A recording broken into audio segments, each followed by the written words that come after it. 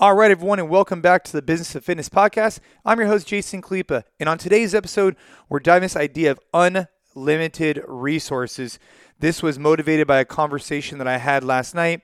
Felt inspired to get on the microphone, talk about some of the things that I'm trying to incorporate to make sure that I'm identifying opportunities, resources, learning, and moving the needle ultimately for our business and hopefully, for yours as well. Before we dive into this episode, just want to let you know, if you haven't rated, reviewed, or shared it, would really appreciate it. Just take a screenshot, hit me up at Jason Khalipa on social media. Let me know what you're thinking. Leave us a rating or review on iTunes, Spotify, or wherever else you're listening to. Would really appreciate it.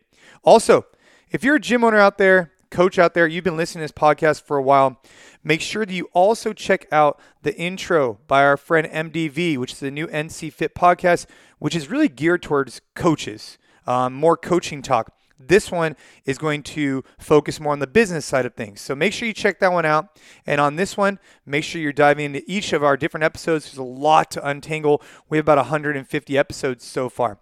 So I hope you and your family's doing well. Let's have an amazing episode. Talk about this idea of unlimited resources. Let's go.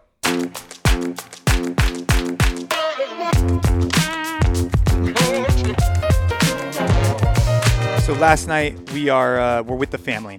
And we're talking about everybody's life, what's going on, who's doing what. And I'm with my brother-in-law. And my brother-in-law is in college, and he also plays collegiate basketball. And he tells me he got a job for DoorDash. I'm like, whoa, dude, tell me more about this. Congratulations. And so we're talking about DoorDash, and we're talking about how much money he's making and super proud of him and whatnot. And then I started asking him some basic questions about making sure that he saves enough money so at the end of the year, he pays the appropriate, he has money in the bank to pay the taxes. And that kind of curated this conversation about there's unlimited resources out there for us as gym owners, as coaches, as business owners, if we open our eyes and our mind to it. And here's what I mean.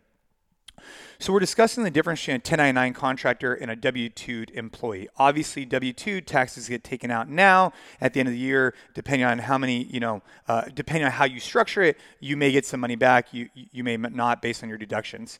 Then you have a 1099 contractor, completely different, right? If my brother-in-law goes out and drives for, 10 hours and he makes $250, at the end of the year, he will be responsible for the taxes on that money because he's not taking taxes at the time. He actually, if he makes $250, he gets $250.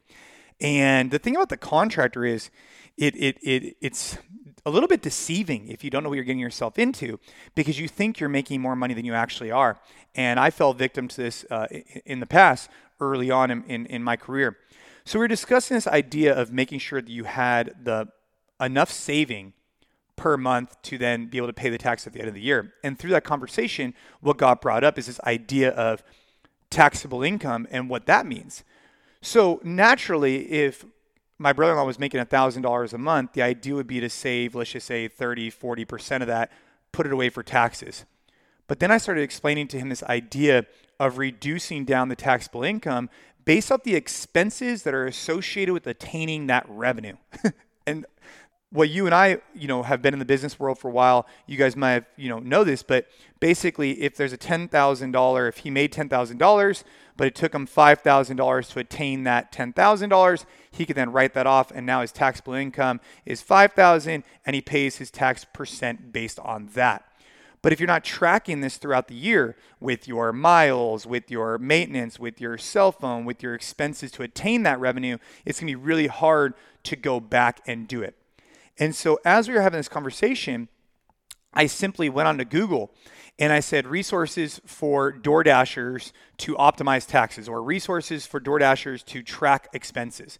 And sure enough, on DoorDash's website is a variety of tools to use, including one app in particular that's actually designed just for this. So that when you go from point A to point B, you could hit trip starts, it could track the miles, you get 50 cents a mile, it could explain all of your expenses and go from there. And as I'm going through this, and I did this basic Google search, it dawned on me that we have unlimited resources right now. The internet is a beautiful thing for that. If you want to solve a basic problem, you probably can find the answer on YouTube or Google. And this just was never more clear to me that in 5 minutes of, yes, I had to spark the question, of course, and I had to have the understanding that there was this idea of expenses and revenue. But more importantly, my brother-in-law taking 5-10 minutes just to ask questions, provided solutions that is going to save him hundreds, if not thousands of dollars in the future, just from spending some time evaluating different apps to see how you could track expenses. And at that moment, I started asking myself, man, we are so blessed and so grateful that we live in a day and age where you have these resources at your fingertips, literally, and how often are we not using them as effectively as we can? And so something that I want to impart, something that I want to start incorporating more into my life, and I do this pretty well, but I need to do better, is on a regular basis setting up time. Maybe it's an hour every couple days to allocate towards things that I'm interested in learning a little bit more about, and spending, 20 minutes here, 20 minutes there, but allocating appropriate time so you don't go off these huge tangents that are off the cuff of like what your business needs. But for example, I want to get better at audio and video so that I could incorporate some of this easier instead of having to pull our team in from NC Fit.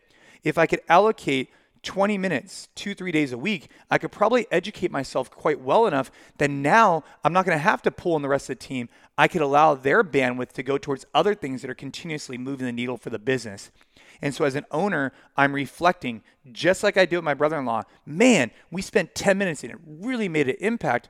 What else is there out there that we could do as owners to enhance our business just by spending some time educating ourselves instead of constantly trying to rely on other people to do certain things? And I don't have specific examples for you because every business is different, but for ours in our media is a great example for me. For my brother-in-law in taxes is a good example for him. Maybe that's the same thing for you. Or maybe it's the fact that you need to educate yourself on cleaning protocols based on COVID, which is a direct representation of your business. And if you just spent 10, 20 minutes reviewing on the CDC guidelines and whatnot, man, that could have a dramatic impact on your business. So the resources are limitless. Wanted to use my brother-in-law as a great example in our conversation and how you could save a ton of money and gain a bunch of education just by allocating short chunks of time throughout the week. That's something I'm going to start doing more of. I hope you do as well.